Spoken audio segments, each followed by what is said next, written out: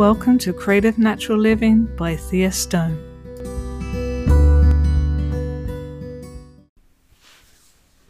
In this episode, I'm going to do a bit of a deep dive of the three sort of main areas that I focus on: creativity, natural or nature, and life. This one's going to be about life, and every now and then I'm going to do one of these where I really look into a specific thing, either that's happening in my life or that I see out in the world that I want to talk about. And it may not necessarily be linked to creativity or living in a natural way, but it's something that I want to express. And this one has been on my mind for many months, and it's finally decided to crystallize and come together. And I know this is going to be a topic that's going to be Marmite. Either people are going to really resonate with it, or it will just switch them off. So the example that I use in this, whether you agree with me or not, I would ask you to see if you can see the same pattern in other aspects, regardless of whether you agree with me on this specific topic. Because if you can, then you'll still have the potential to gain something from this podcast. So this podcast is entitled From Spousal Abuse to Societal Abuse. This is going to be my first time really diving into some of the trauma that I've gone through. I've mentioned in various places that I've come out of an abusive relationship and wrote about it a little bit on Medium, but I've not really gone deep into it. And this is going to be one of the first deep dives that I'm going to do. But it's become very apparent that abuse is not just between individuals or a small group. It can be done on a very large scale. And when you have gone through it in a personal level, you can start to see the same patterns in society at large. And so one of the things that I'm going to be working off tonight is a graphic that I will link to in the description of the podcast. It's by the Workplace Mental Health Institute, and it's entitled 15 Signs That You May Be in an Abusive Relationship. And I'm going to go through these and talk about how they manifested on a personal level, or how I've seen it manifest in other people that I know. And then show an example of how this is manifesting out in the wider world and how we have to pay attention to it. Because these same tactics work on both levels. So the very first sign is they stop you seeing friends and family.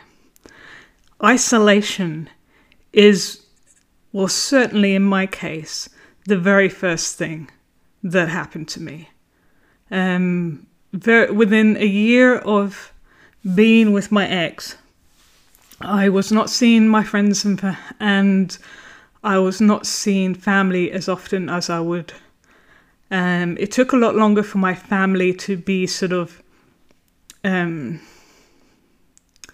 shuffled out of my life, but my friends went really quickly. And it soon became very much about him being the only person really in my life.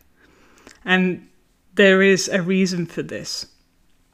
If you don't have alternative points of view, then their narrative can win and can be all dominating. You know, if you don't have a friend to sort of snap you out of it or give you an alternative point of view, it's very easy to get sucked into somebody else's opinion. And so this is really crucial. And I've heard stories from other women, and this quite often is an early sign. Now, when I take this out into the large, And before I talk about that, there is a story from the Buddha, or not a story, but a way of thinking that he is said to have given to people to try to work out if something is moral or not, if something is skillful or not in terms of action. And the way he put it was, if you were to extrapolate your behavior out to the rest of society and then imagine what would happen, if that turns into a destructive or chaotic behavior, then it's also not good on a personal level. And I'm kind of going to flip that. So if you see this on, well, I guess it works both ways, because if you see this on an individual level, and then you start seeing it in a societal level, if someone is abusing you, a spouse, a family member or something, that's wrong. And you don't have to tolerate that. The same is true for society. So the topic I'm going to be talking about today is the pandemic. So I know this will be a hot topic. And I know that there will be people who know me who are going to be a bit surprised about some of the stuff I talk about, but it's time. So going back to isolation, what's one of the first things that happened? Social distancing, lockdowns. We weren't allowed to see the people that we're normally allowed to see. We got isolated. And when we are out and about, we have to keep our distance. We can't just sit and chin wag or talk around the water cooler. No, we're being kept apart. First sign. And it may not seem like a lot, but we are social creatures. And we need connection. So when outside authorities start interfering with that, what are they trying to do? They're trying to stop alternative viewpoints to their narrative. They want the only source of information to be theirs. Exactly the same playbook. So the second sign is they won't let you go out without permission. Now, one of the things that I went through with my ex was that if I was invited to a social gathering, say at work, or very rarely, if I had a work friend who wanted to just meet up, go for a pizza or something, after work, which didn't happen that often. But if it did, I had to plan how and when I was going to introduce him to the fact that I was not going to be around for an evening. And I would have to be very precise. If I told him too much in advance, he would forget, and I'd have to remind him, and it would start to feel like nagging. If I didn't do it with enough warning, then it would be too much of a shock, and then there would be more drama. I would have to be very precise about when I was expected back, and if I changed my mind whilst I was out and decided I wanted to stay longer, there would always be tension. And because I was nervous about calling him and saying I'm going to be later than planned, it would never go well, and the trouble is I got so used to, because of the isolation, being at home and not going out, that initially I might say I'm probably not going to stay that late, because it was like I'd got out of the habit of being social. But then when I was there, I would have such a good time that I would then have the conflict of, okay, am I gonna tear myself away before I want to, or am I gonna make that awkward call and stay a bit later but then come home to an argument? I mean, both cases could end up in an argument, but it would be different kinds. And so there was never the ability to be spontaneous. There was never the ability to, really relax into it.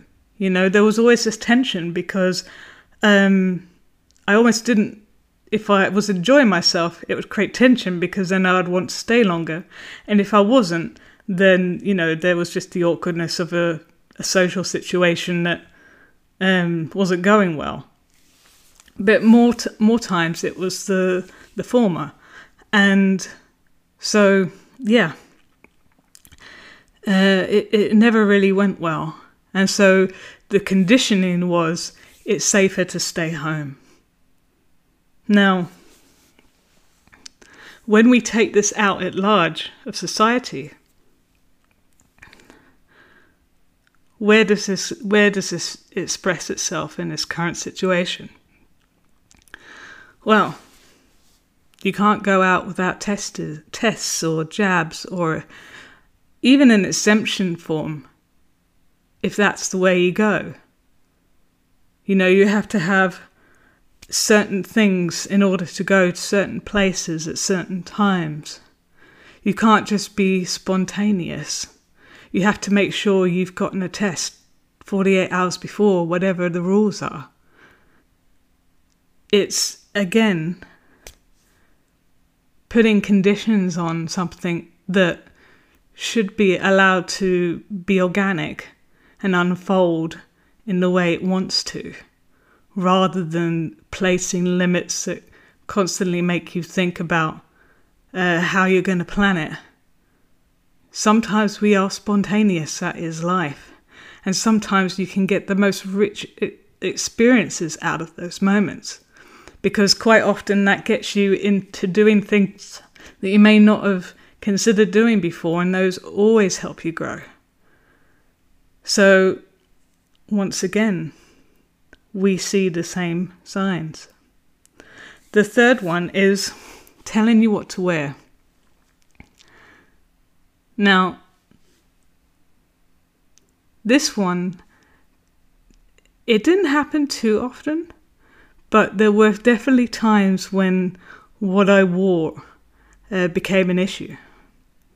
I remember one time there was a work social, and I had a skirt that I really liked, but unfortunately I didn't have a top that quite went with it, and so I had two sort of okay options, but none of them were ideal.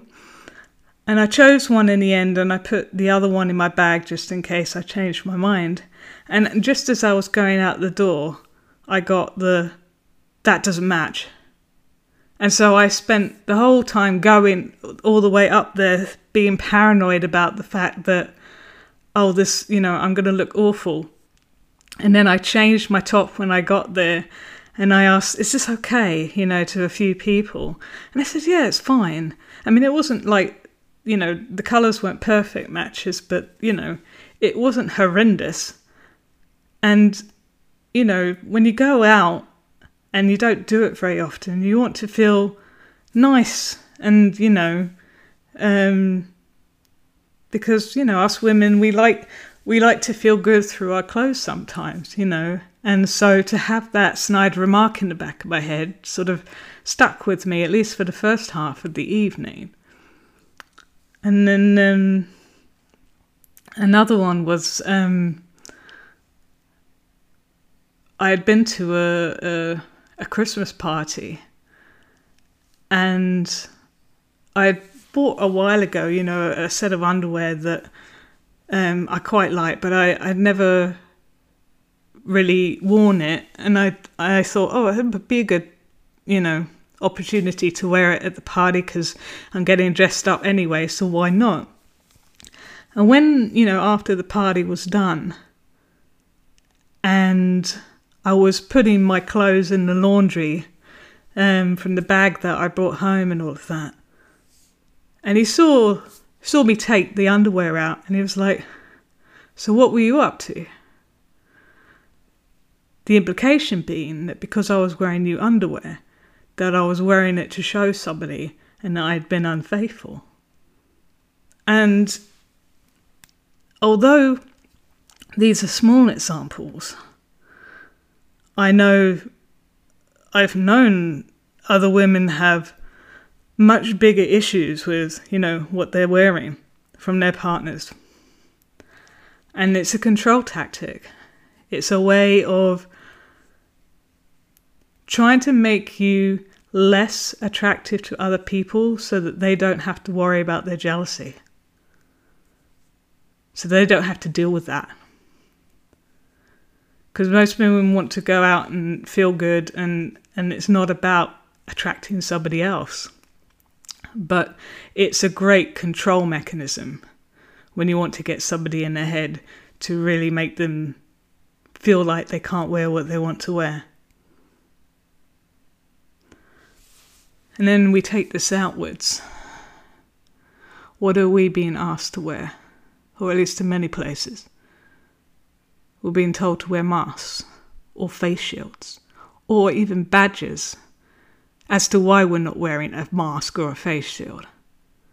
And if you don't, you've got to go outside expecting a battle every day. Expecting that peer pressure, snide remarks or looks. Yeah. So, and it's not just masks. There have been many other instances where some countries where you're not allowed to wear a burqa, for example, or a cross, or even hoodies, So it's not just, limited to this kind of situation. But again, this is a personal choice. Why is it being impinged upon? And why is it being forced upon us? Now, there is plenty of evidence out there that masks barely show any kind of benefit if you want to go digging for it, and actually cause a lot of harm. But that's not the narrative. So, we feel that because we're told to, we have to do it. Again, same symptom. The next one, sign 4, is monitoring your phone or emails. Now, digital violence is one of the handful of ways that violence expresses itself. And this could be tracking, this could be hacking into your emails or your accounts. I mean, I've certainly had emails go missing that I know that I had, and they were damning emails as well. So I'm sure my ex got into my account and deleted evidence. I've also had the fact that he would want to make sure that he could always see where my phone was. And if I didn't, he would,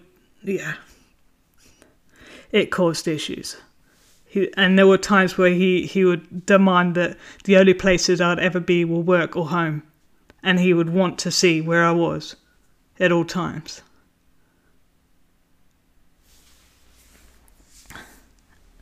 And this is a big problem, especially in this day and age where we just got technology everywhere and half of it could track us.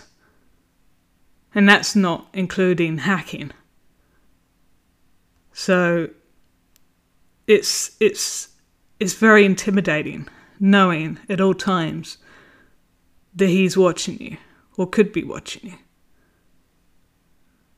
And there were times where, before I actually left, where I nearly left, and I had to figure out how to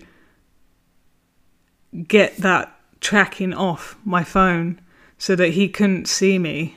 And then that would send an email to a joint account which would tell him that I've switched it off. and all these kinds of things. And it was, yeah, very scary. And we take this out to the large.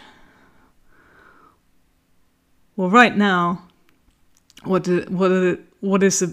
now this is not implemented in all places, but there are some countries where your phone needs to have the right piece of information on it, the right check mark for you to get into places.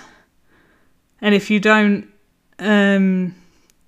show it, if you don't show your medical information and share that with strangers, you can't go to particular places. Medical privacy is a right, and we should not be putting it on servers that can be hacked and sharing it with people willy-nilly.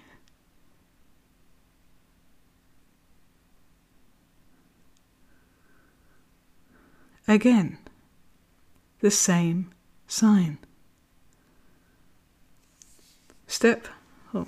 Sign 5 is control the finances or won't let you work. Now for me, this happened in a couple of ways. Either he was in control of the money, or I technically was in terms of doing the accounts and all of that. But he would then manipulate me into being able to spend whatever he wanted. And then if we went over, he got in a bad situation, I was the one to blame because I was the one technically doing the budget.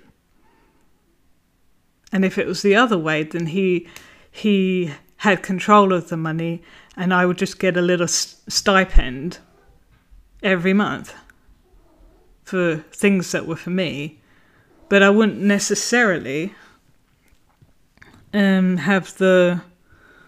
feel safe enough to spend it because of how much he was spending.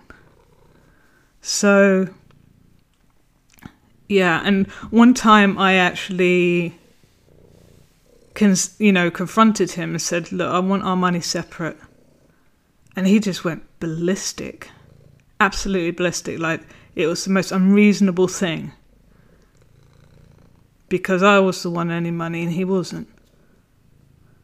Or not a lot anyway. And the whole reason that I confronted him on that was that he started spending money behind my back without even telling me. Because he used to tell me, he used to come and ask me, or is this okay? But it was just a way of him sort of covering his back so that, he could say that I was informed consent. But then when he started spending large amounts of money when I was asleep, when we were already in a lot of debt, that's when I really started freaking out and said something. And then, oh my God, did I get punished for that? Yeah. And there were also times when he threatened to ruin my reputation because he felt that he was the reason why I had any success. And so he felt like he could build me up, and so he could, tear me down. He threatened to call people that I worked with and trash my name or trash me online. All these things. Now, if we take this on the larger scale,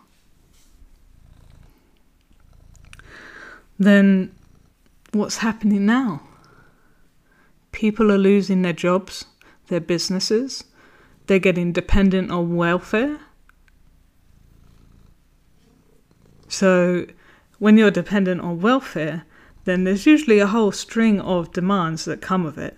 You can't travel, you can't, you have to turn up to certain appointments. or you can't move without out of a certain area, or there can be all sorts of crazy demands, because when they are the ones paying you, they get to dictate the terms, and they can change them just by writing a new law.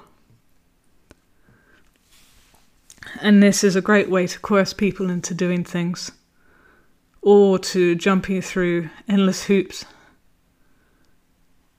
and maybe making decisions that they wouldn't do otherwise, either because they don't have a lot of money, or because, work prospects are not good. And sometimes people stay on benefit because it actually works out slightly better than the crap jobs that are in their area.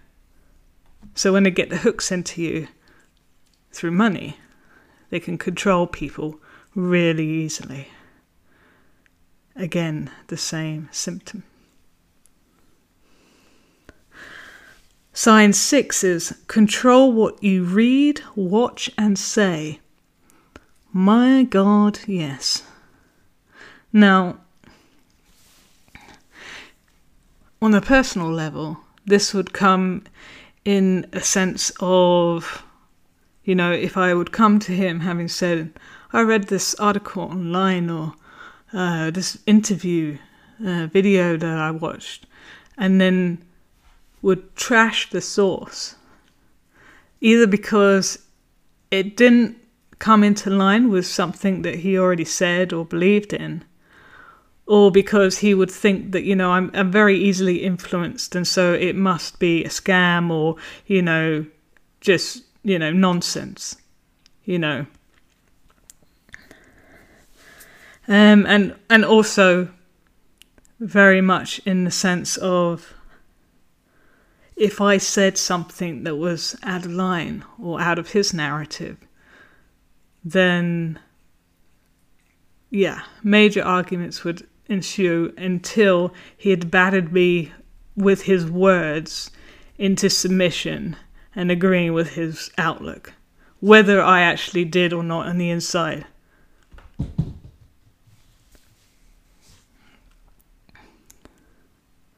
And then what I would watch would, be things that he was willing to watch, because it would have to be something that he could tolerate. And if it wasn't, then it would have to be something that I could fit in other times when that wasn't going to clash with my time with him, like on my way to work or something like that. So if we take that on the big scale, if anybody isn't noticing censorship right now, then it's really got you. The amount of censorship that is going on in mainstream media and social media, and actually we are censoring ourselves too, with the people that we actually do still interact with. It is absolutely disgraceful. It is unbelievable how many people are being deplatformed, that certain words cannot be said on YouTube without them being demonetized or their account being closed. I mean, words, single words. The algorithms are being trained to shut people down because you said a word too many times. The effort that some of the people who are trying to speak out against this are having to go to in order to make sure their videos and that stay up so that they can get whatever message out that they are talking about is absolutely crazy. And then let's think about, mainstream media is ignoring so much. They're playing the if we don't talk about it, it doesn't exist game. And we are also doing it as well. I mean, it has taken me, a year and a half of being in this pandemic to actually get to the point where I'm willing to speak about this. Now, some of it was because I wasn't able to speak about what I went through. But I've certainly gone through the ups and downs of thinking, well, what are the people who know me are going to think of this? Am I about to lose a bunch of friends? Am I about to, cause havoc within my family that I still have connections to? Am I about to be censored? Am I about to get a strike on my account? Because I'm talking about something very real and real for me. And even if I was the only person on this world who thought this way, which I know I'm not, I should still be allowed to speak my truth. Now,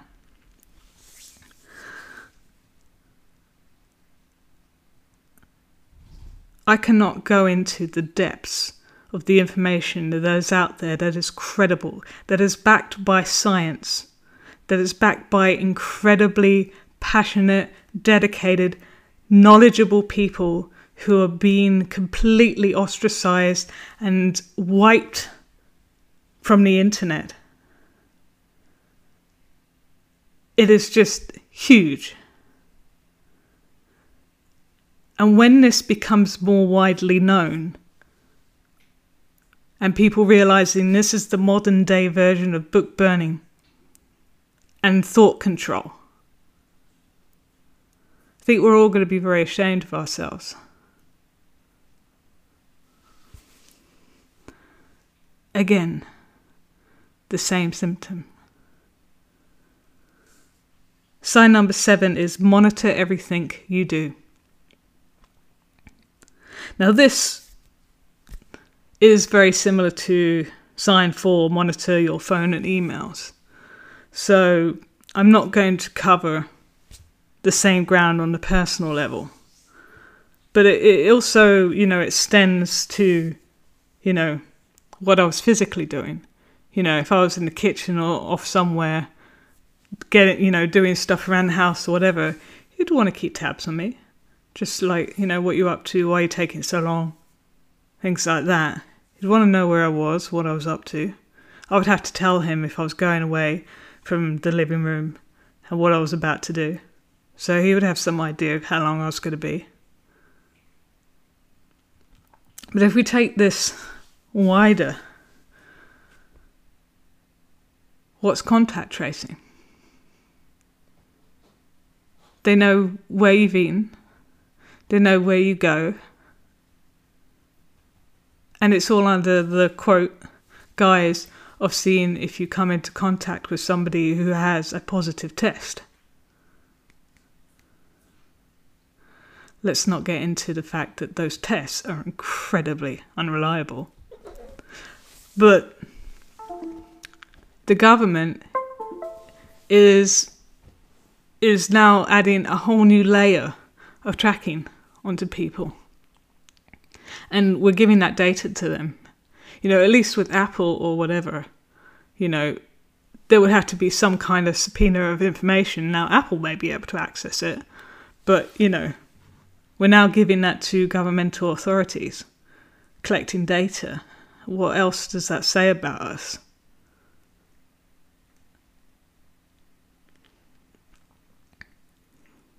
Because they're trying to figure out who we are, what kind of profile of a person are we. They're always trying to do that. Even if it's just for, not so nefarious things as like working out who you're going to vote for.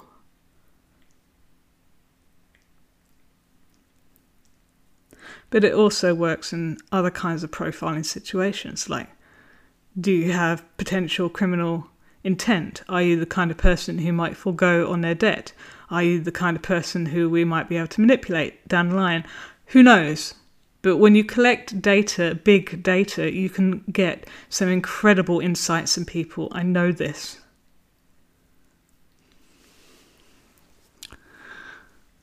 Again, the same symptoms. So sign 8, punish you for breaking the rules, but the rules keep changing. Boy, do they. I would do everything to try and live up to the rules that were assigned to me by my ex. You know, towards the end, I was tipping on eggshells, trying to read him. My nervous system constantly activated to make sure I was aware of every possible sign and symptom of things going astray. Because I didn't want to get beaten, or I didn't want to get shouted at. I didn't want to have a bad day. And when they did go astray, there had to be a new rule. And either that rule was something that was imposed on by him, or it was something that I imposed upon myself in order not to trigger him again.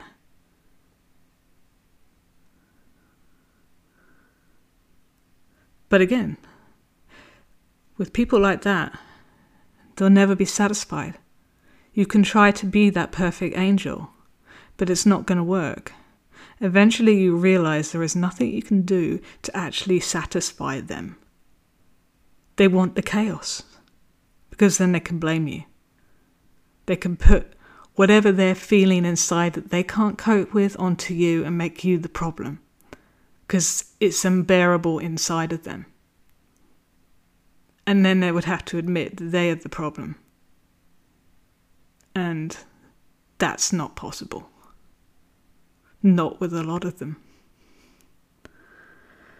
And then we take this onto the big scale. Have you been able to keep up with the rules and the mandates that they've put forward? Can you wear a mask if you're standing up on a bus? Can you... when do you need to... When can you see people? How many people can you be with? How many times have you got confused in this last year and a half? How many times have you had to sort of zone out, or maybe sort of like play worst case scenario just in case, you know, you break the rule, or you forgot something, or you know, it changed and you didn't hear about it? No, this is constantly changing, and it's also really arbitrary.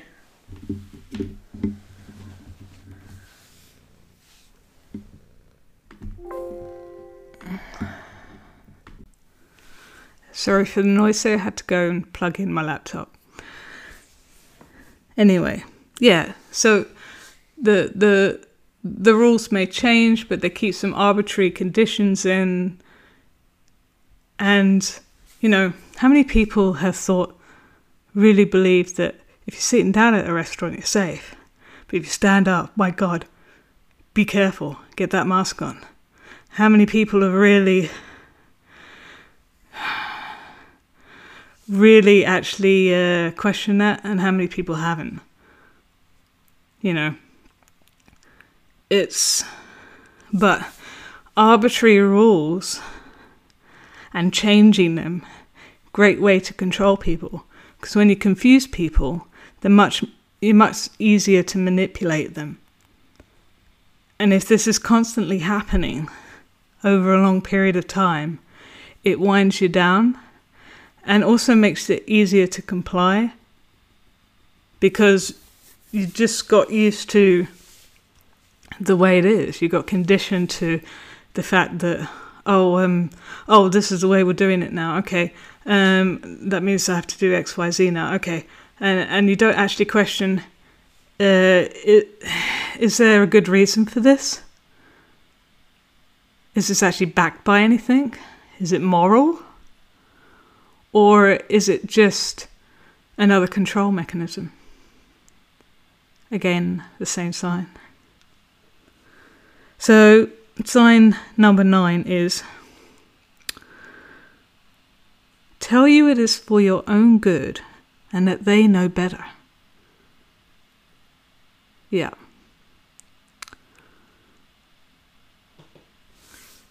The number of times when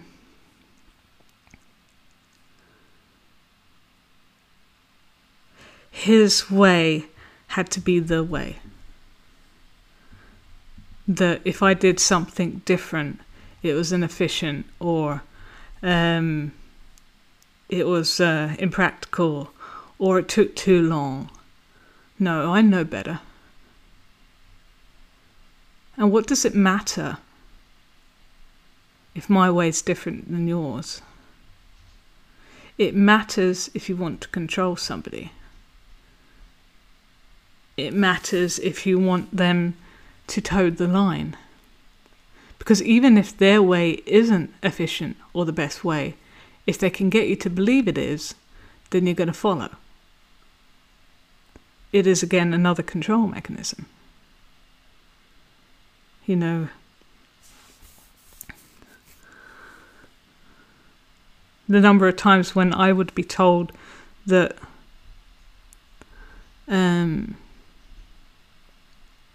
that I was taking too long doing something. There was always this pressure to do things quickly because he was impatient and he couldn't delay gratification. And so everything had to be now, now, now, now, now. Whereas I like to take my time, to not feel rushed, because that induces an anxiety. I like to smell the roses, not, march through a garden. And that's always been the way I am. But when you're impatient and you want somebody to do things your way, then that's wrong.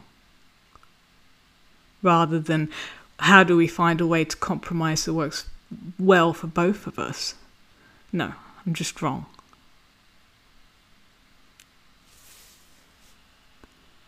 We take this on the large scale.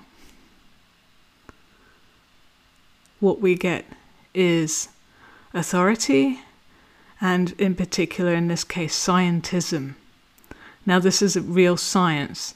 This is the religion of science. This is the we know better. We've done the studies. When, in fact, they've, fudged studies either by fudging numbers or doing it in such a way that they will get the result they want. There is incredible corruption in science. There is incredible influence to get things to come out a certain way. True science, the scientific method, where we say this is the best information we have at the time, but we're going to play with it to see if it really holds out. We're going to test it, and we're going to have other people test it, rather than this is the way it is. Here's our one study that proves it. Ignore the other 400 that go against this. This is the one we're going to actually just get the media to proselytize to the rest of the world. That's not real science. I used to be so enamored with science and what technology and what we are capable of, but now I know that we have been so held back. What we could do now, if that were not the case, would be astounding to many. But unfortunately, the universities, and I've seen this firsthand, have been infiltrated so that big company, big money, get to say what is worth looking at and what isn't.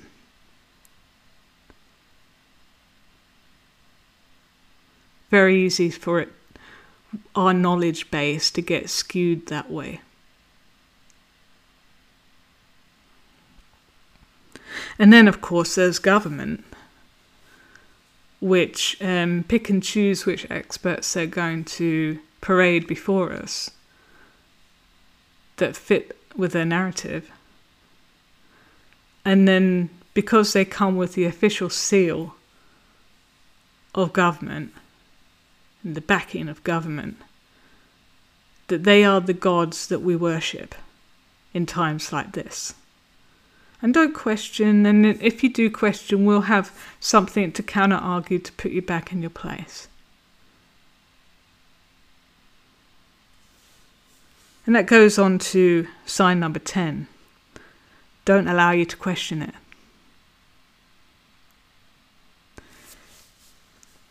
If people question, let's start personal. So, if I ever question my ex,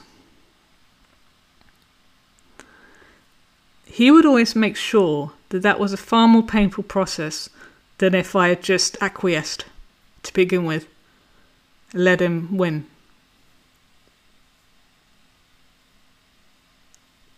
He would drum into me that it does no good to argue back. And then he would word things in such a way to make me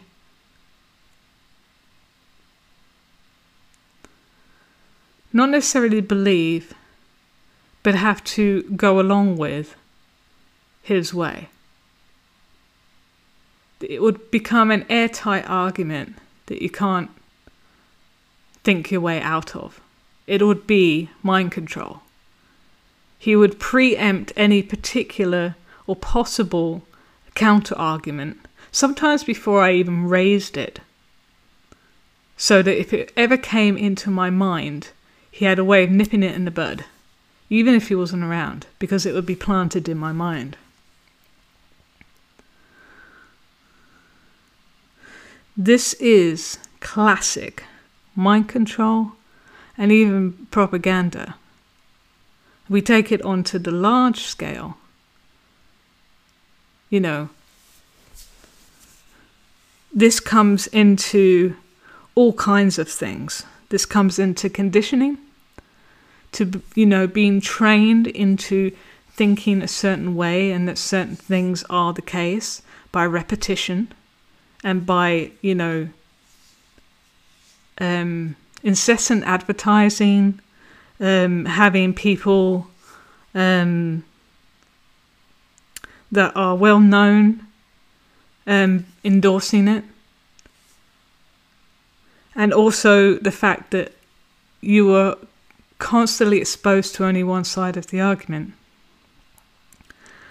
And because of that, when people do raise a question, that doesn't, you know, makes them look bad or goes against the established narrative, then there is this incessant hounding or completely, you know, ignoring them, so that, you know, it doesn't have a chance to sprout and grow into a line of inquiry. Because there is only one narrative. And if you allow anything else to come through, then they've got a problem. They're losing control of your mind and the way that you think about a certain situation. Again, the same symptom. Sign number 11 is tell you you're crazy and that no one agrees with you. Whew. Yeah. So, this one is about making you the one out of line.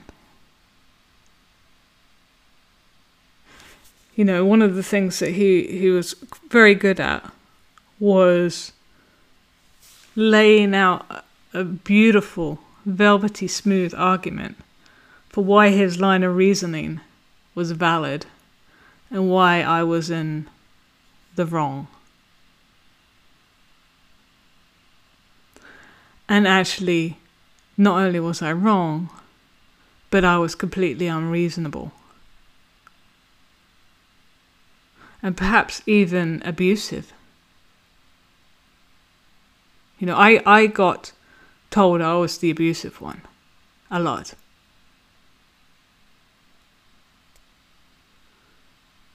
And, you know, and even when I would bring up things that, you know, just points of discussion. Like, I remember one time I thought about juicing. You know, I'd watched something about it. I thought, wow, that's really interesting. Maybe I'll try that. And I was just thinking about it. But then, no, it became like, oh, this, you know, if this was really a thing, don't you think we would have heard about it by now? If this was really, you know, the answer to restoring health or whatever, don't you think mainstream science or whatever would have really pushed this so people knew about it? No. And also, you know, it comes back to the isolation. It's isolation of viewpoint. You know, that you're being unreasonable. Nobody would think that.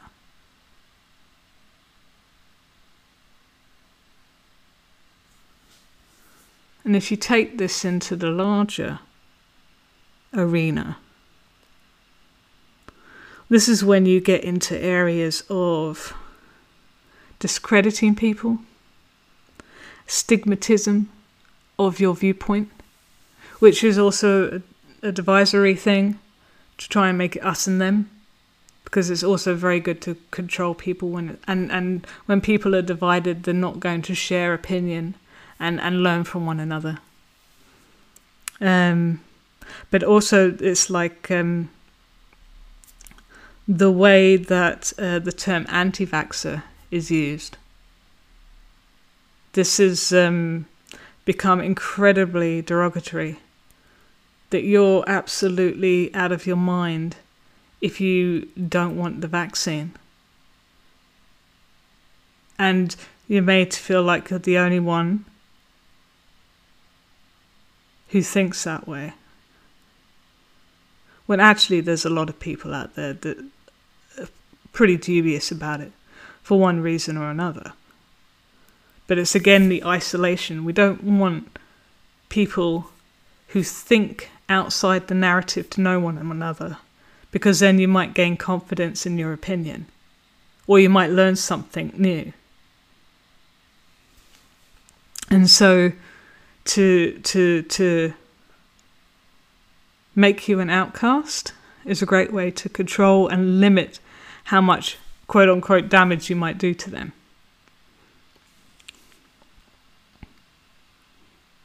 Again, the same symptoms. Sign number 12. Call you names or shame you for being stupid or selfish. If you're not getting, start personal. The amount of names I got called when things started really falling apart in my relationship, I never thought that anyone would ever call me such things, and I'm not going to repeat them on this podcast.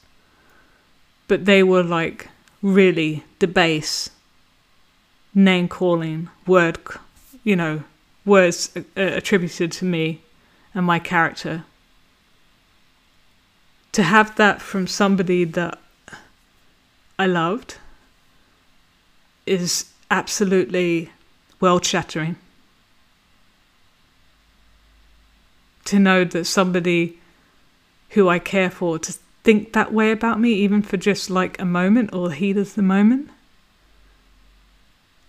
it was demoralizing, because I had built my self-esteem around him and his opinion of me. And so when it turned, it felt like my whole world fell apart. Because I wasn't getting my self-esteem from myself, my own source of being. And so it was reliant on somebody else, somebody who was becoming rather unpredictable.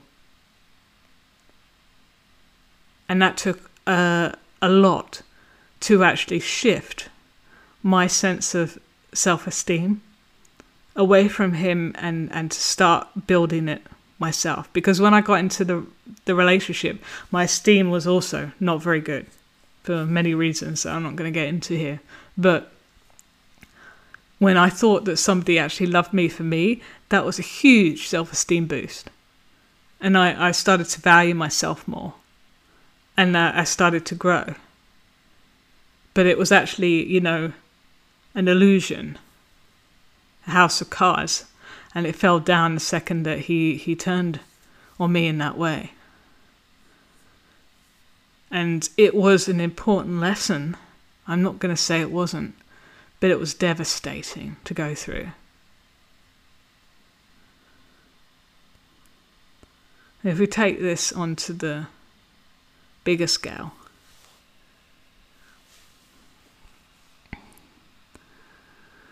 we are being conditioned to believe that we are selfish if we do not get the vaccine, if we do not wear a mask, if we do not social distance, because we're putting others at risk. And there's a lot of evidence out there, if you wish to go look for it, that puts folly to all of that. But we are made to feel like we are the lowest of the low. Even though everybody seems to know that the scientists have said it's probably not going to stop transmission.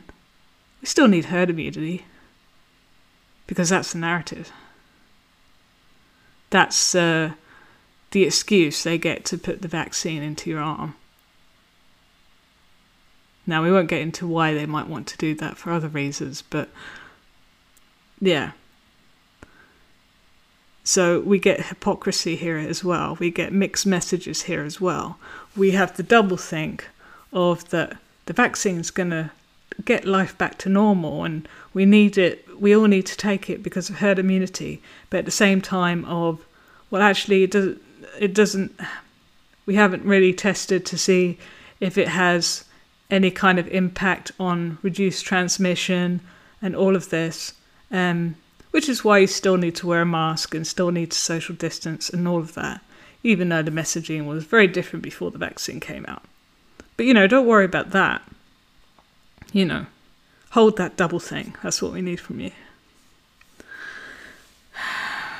Yeah. And so, if you see through that, or any of this on any level, then, shame on you, right? Yeah. So, again, the same symptoms. Sign number 13, gaslight you, challenge your memory of events, and make you doubt yourself. Yeah, okay. My ex was a master at gaslighting. It took me a long time to realise that it was actually going on. He actually, and I'm not joking here, he gaslighted me over gaslighting. He would say, and you think I'm gaslighting you. And again, he would preempt it. He would say it before I even said the word gaslighting. Actually, I'm not even sure I ever said the word.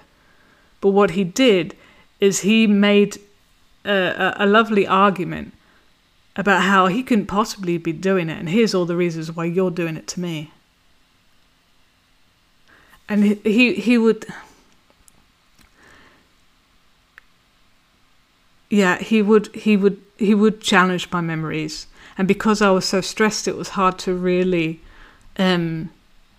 acknowledge that this was actually happening, and to be able to work out, wait, am I misremembering? Did I misinterpret it? And sometimes they would be so far apart that I would feel like, are we in the same world? Have I just stroked out or something? I mean, I do not get how you're getting this viewpoint.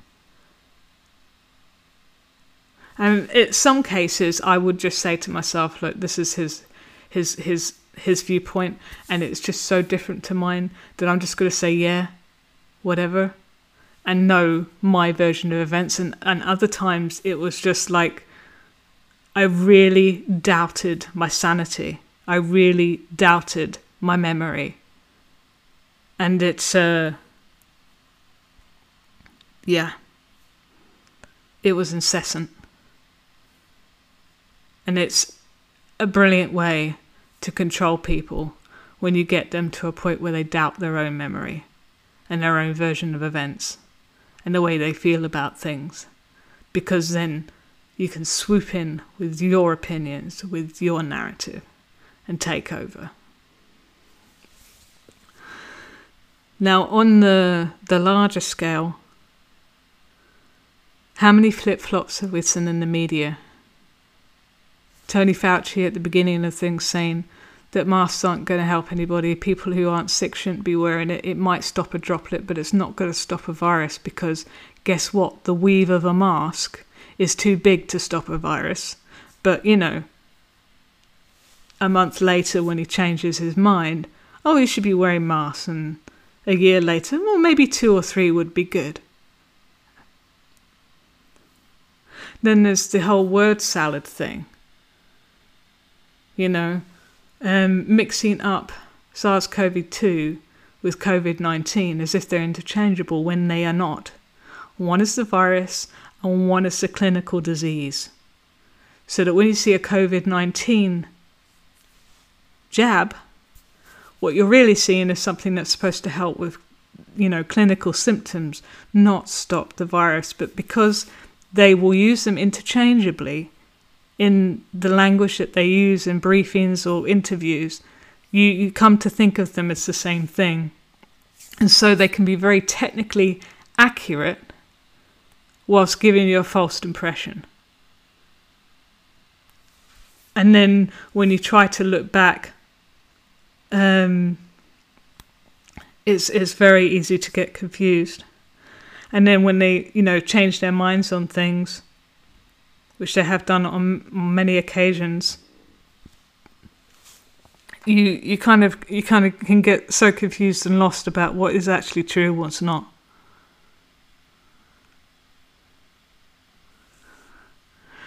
Again, the same symptoms. Okay, step number 14, almost there. Dismiss your opinions. This was a regular thing. I mean, I quite often wouldn't necessarily speak up, but if I did, if I felt really strongly about something, I would just say, no, I don't agree with this, or that's not the way it happened, or something like that. And this does fall into the gaslighting as well, you know, that your way of interpreting it is incorrect. The way you see things is incorrect. There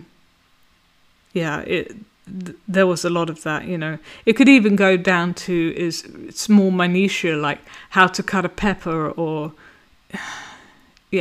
how to wash your body, or, you know, little things like that.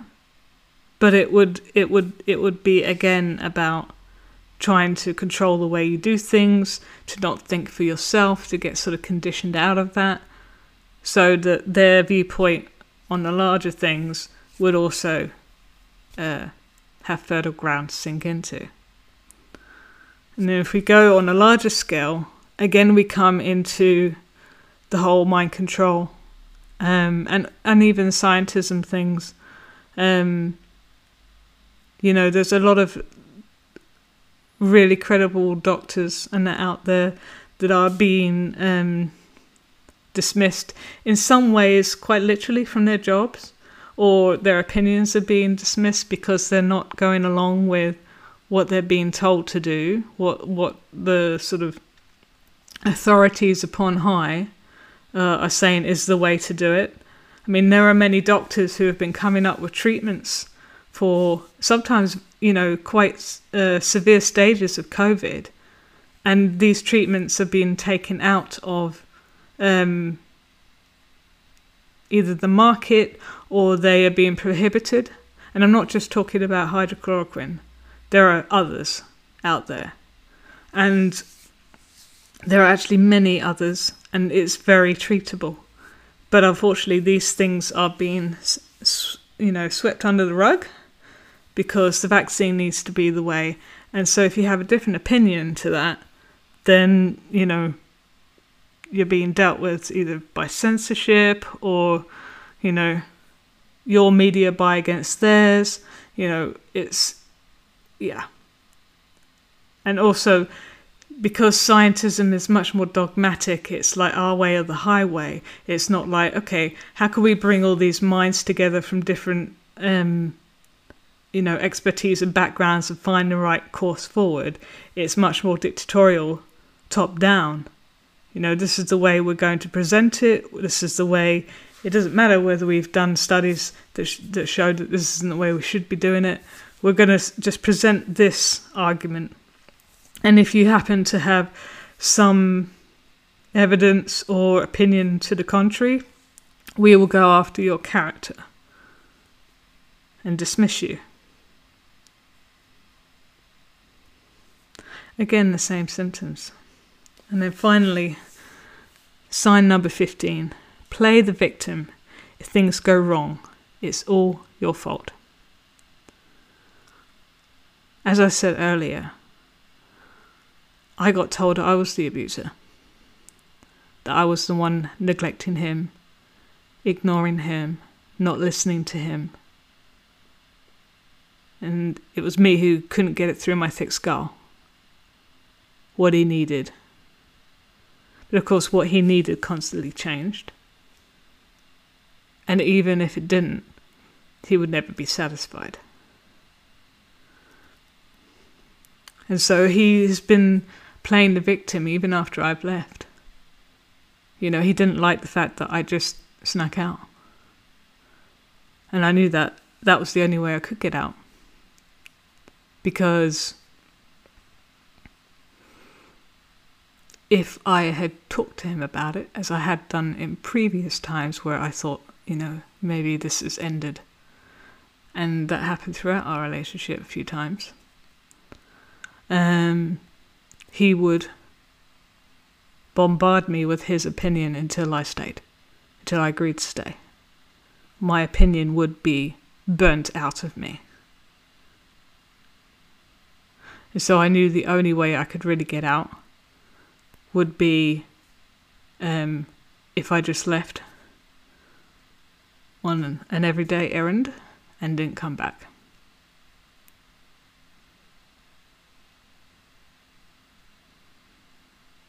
And so he's the victim because I didn't sit down and talk to him about it.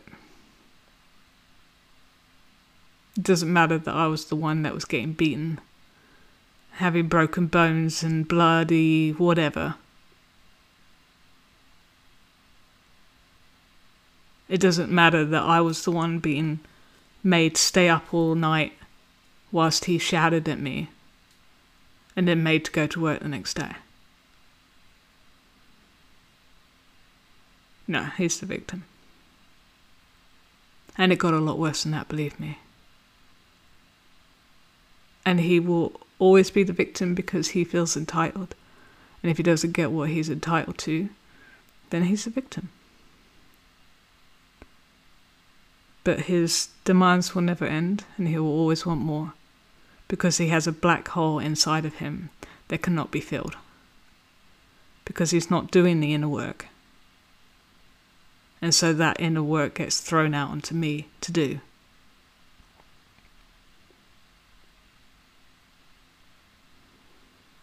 Now, let's take this in a large scale.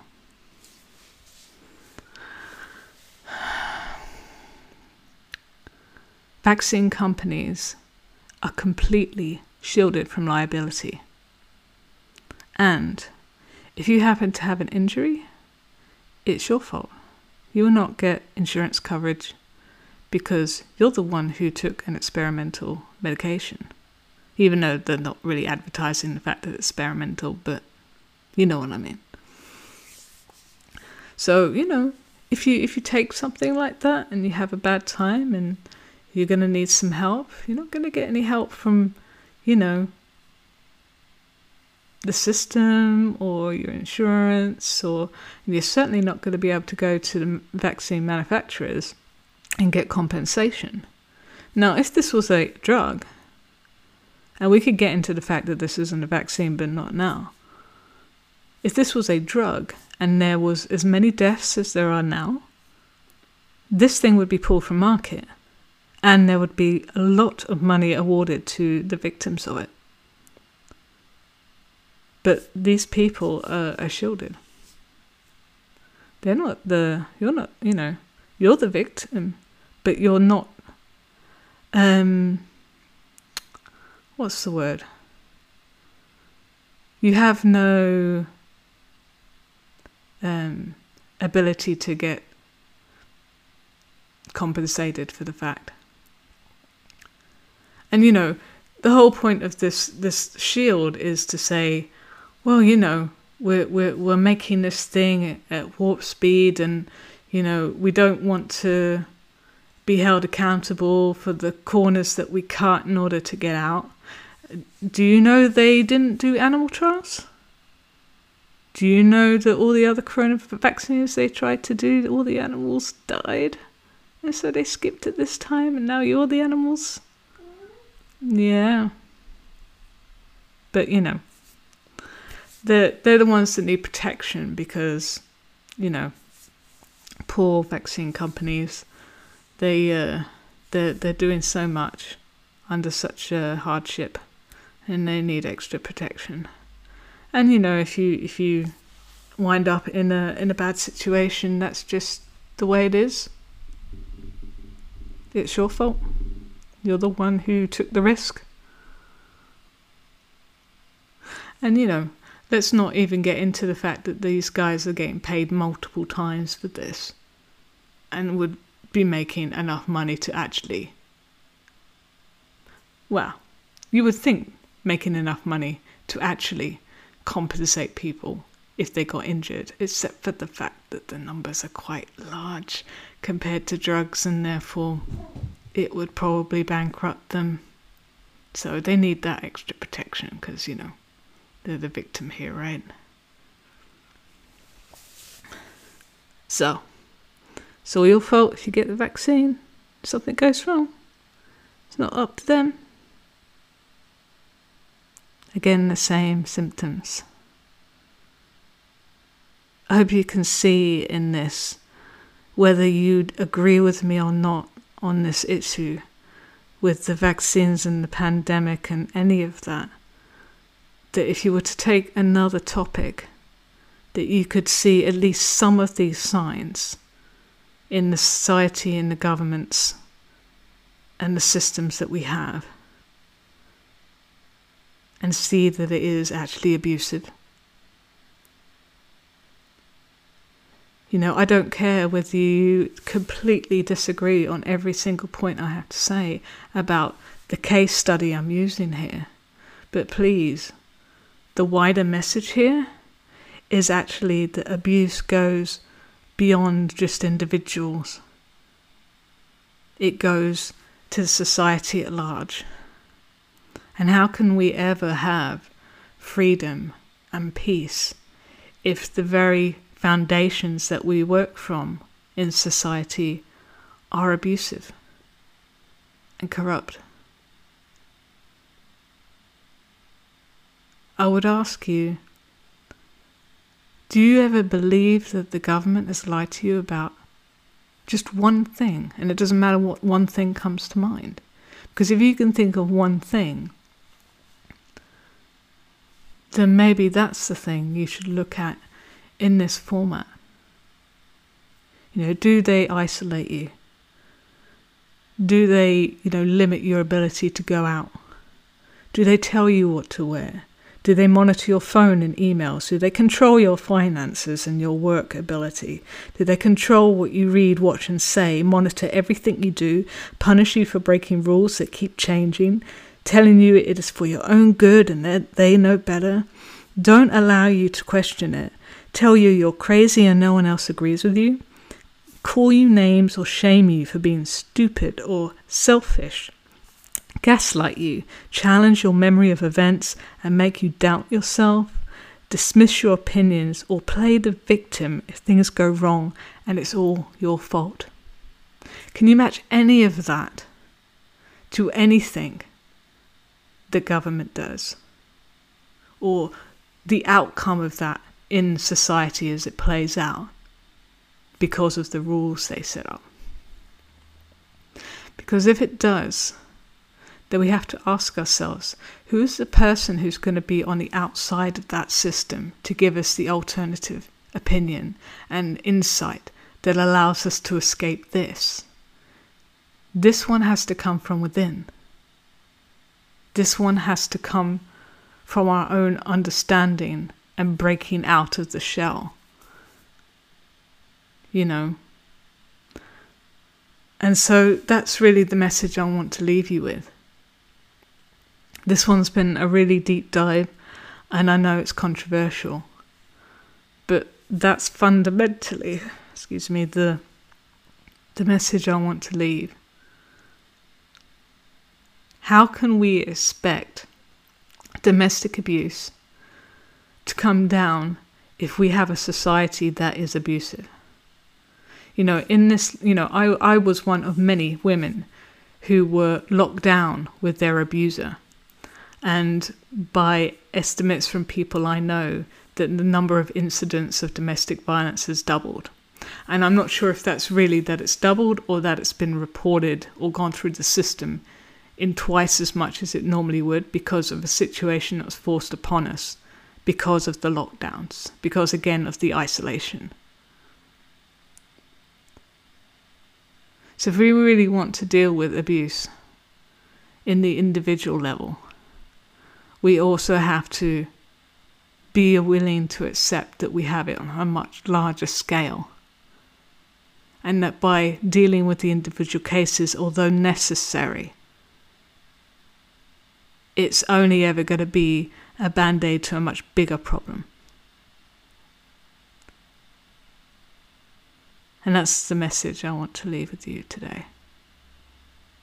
How do we get to a point where we are willing to stand up and not accept this anymore? What does it take? How many times will you be punched before you say no? It took me years, and that was just with one person. It's far easier to just cower when it's all around you and say, that's just the way it is. Let's just make the most of it. But what does it take?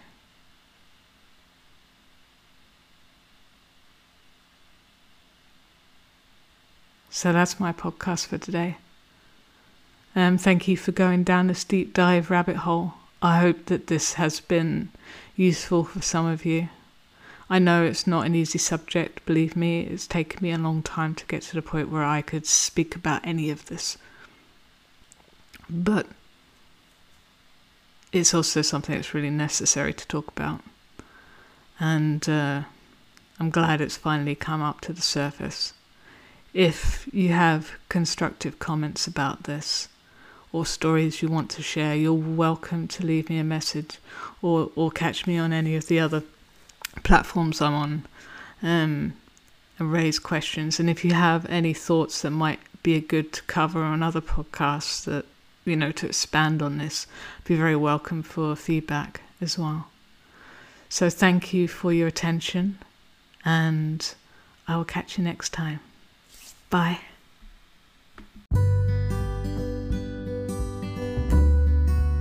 If you like what you're hearing and want to support my work and unlock more content, you can find me on Patreon at patreon.com/creative natural living.